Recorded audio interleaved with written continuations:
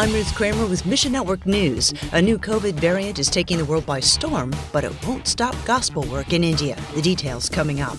Plus, the Christmas season is here. Learn how to keep your kids focused on Christ. We'll unpack that story in just a couple minutes. But first, a new COVID-19 variant named Omicron has cropped up in several countries around the world. It was first identified by a South African scientist. It has shown signs of being more contagious than previous variants. Starting December 1st, India instated mandatory testing for travelers into the country regardless of vaccination status. But on November 29th, Sammy Tippett Ministries held an evangelistic event in Punjab state.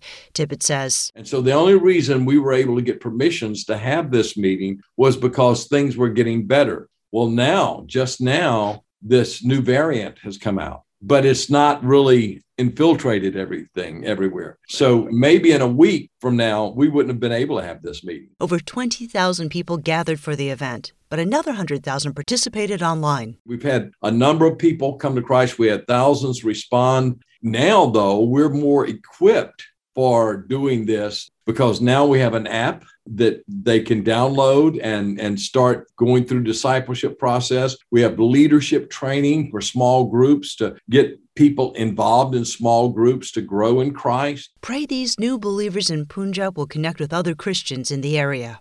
Elsewhere, Afghanistan stands on the edge of starvation. The prime minister appointed by the Taliban has asked international charities to help the country. He blamed the famine on the Western-backed government that the Taliban deposed back in August. Nehemiah with FMI says Taliban insurgents never had a plan for how to run Afghanistan. Maybe they are good suicide bombers, but they don't know how to work as a government officials. This is the reason we have seen that how Talibans who have become police or who have become government now, they're killing people like anything. They have no experience. They have no idea. Plus, the Taliban also has had to deal with ISIS-K, another terrorist organization fighting for supremacy in Afghanistan.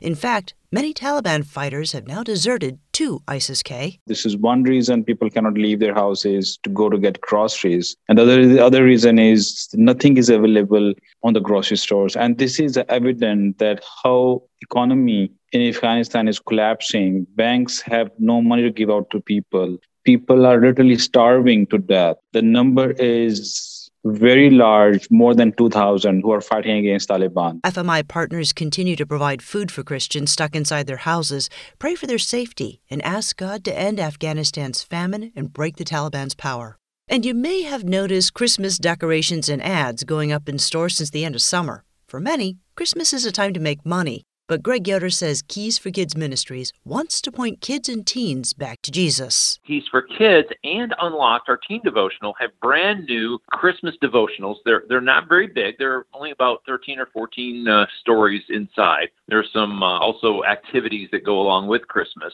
Just providing kids who potentially may not necessarily go to church every week or may not go to church at all. Yoder says churches or even schools can hand these booklets out after Christmas programs. There are so many churches that have programs but don't have the follow-up to go with it. And so we wanted to just provide a resource to churches and even Christian schools that just want to provide a resource for people who have come to Christ or maybe are just visiting. Find your place in the story at missionnews.org. Yoder also hopes they'll introduce kids and teens to the regular devotional books. Keys for Kids and Unlocked engage with the story of Jesus in new and creative ways every day of the year. What I hope grows out of this is an Advent type of a study. In fact, we've been talking about creating a 30 Days of Christmas book for probably 4 or 5 years. And so potentially this is the beginning of something like that. Thanks for listening to Mission Network News, a service of One Way Ministries. If you've never read the Bible from beginning to end and have always wanted to, this is for you. This month, Bibles for the World is offering the free book, Learn the Bible in a Year. It's a book that'll help you read and understand God's story through the entire Bible in just a few minutes each day. Get your copy when you click on the banner ad at missionnews.org. I'm Ruth Kramer.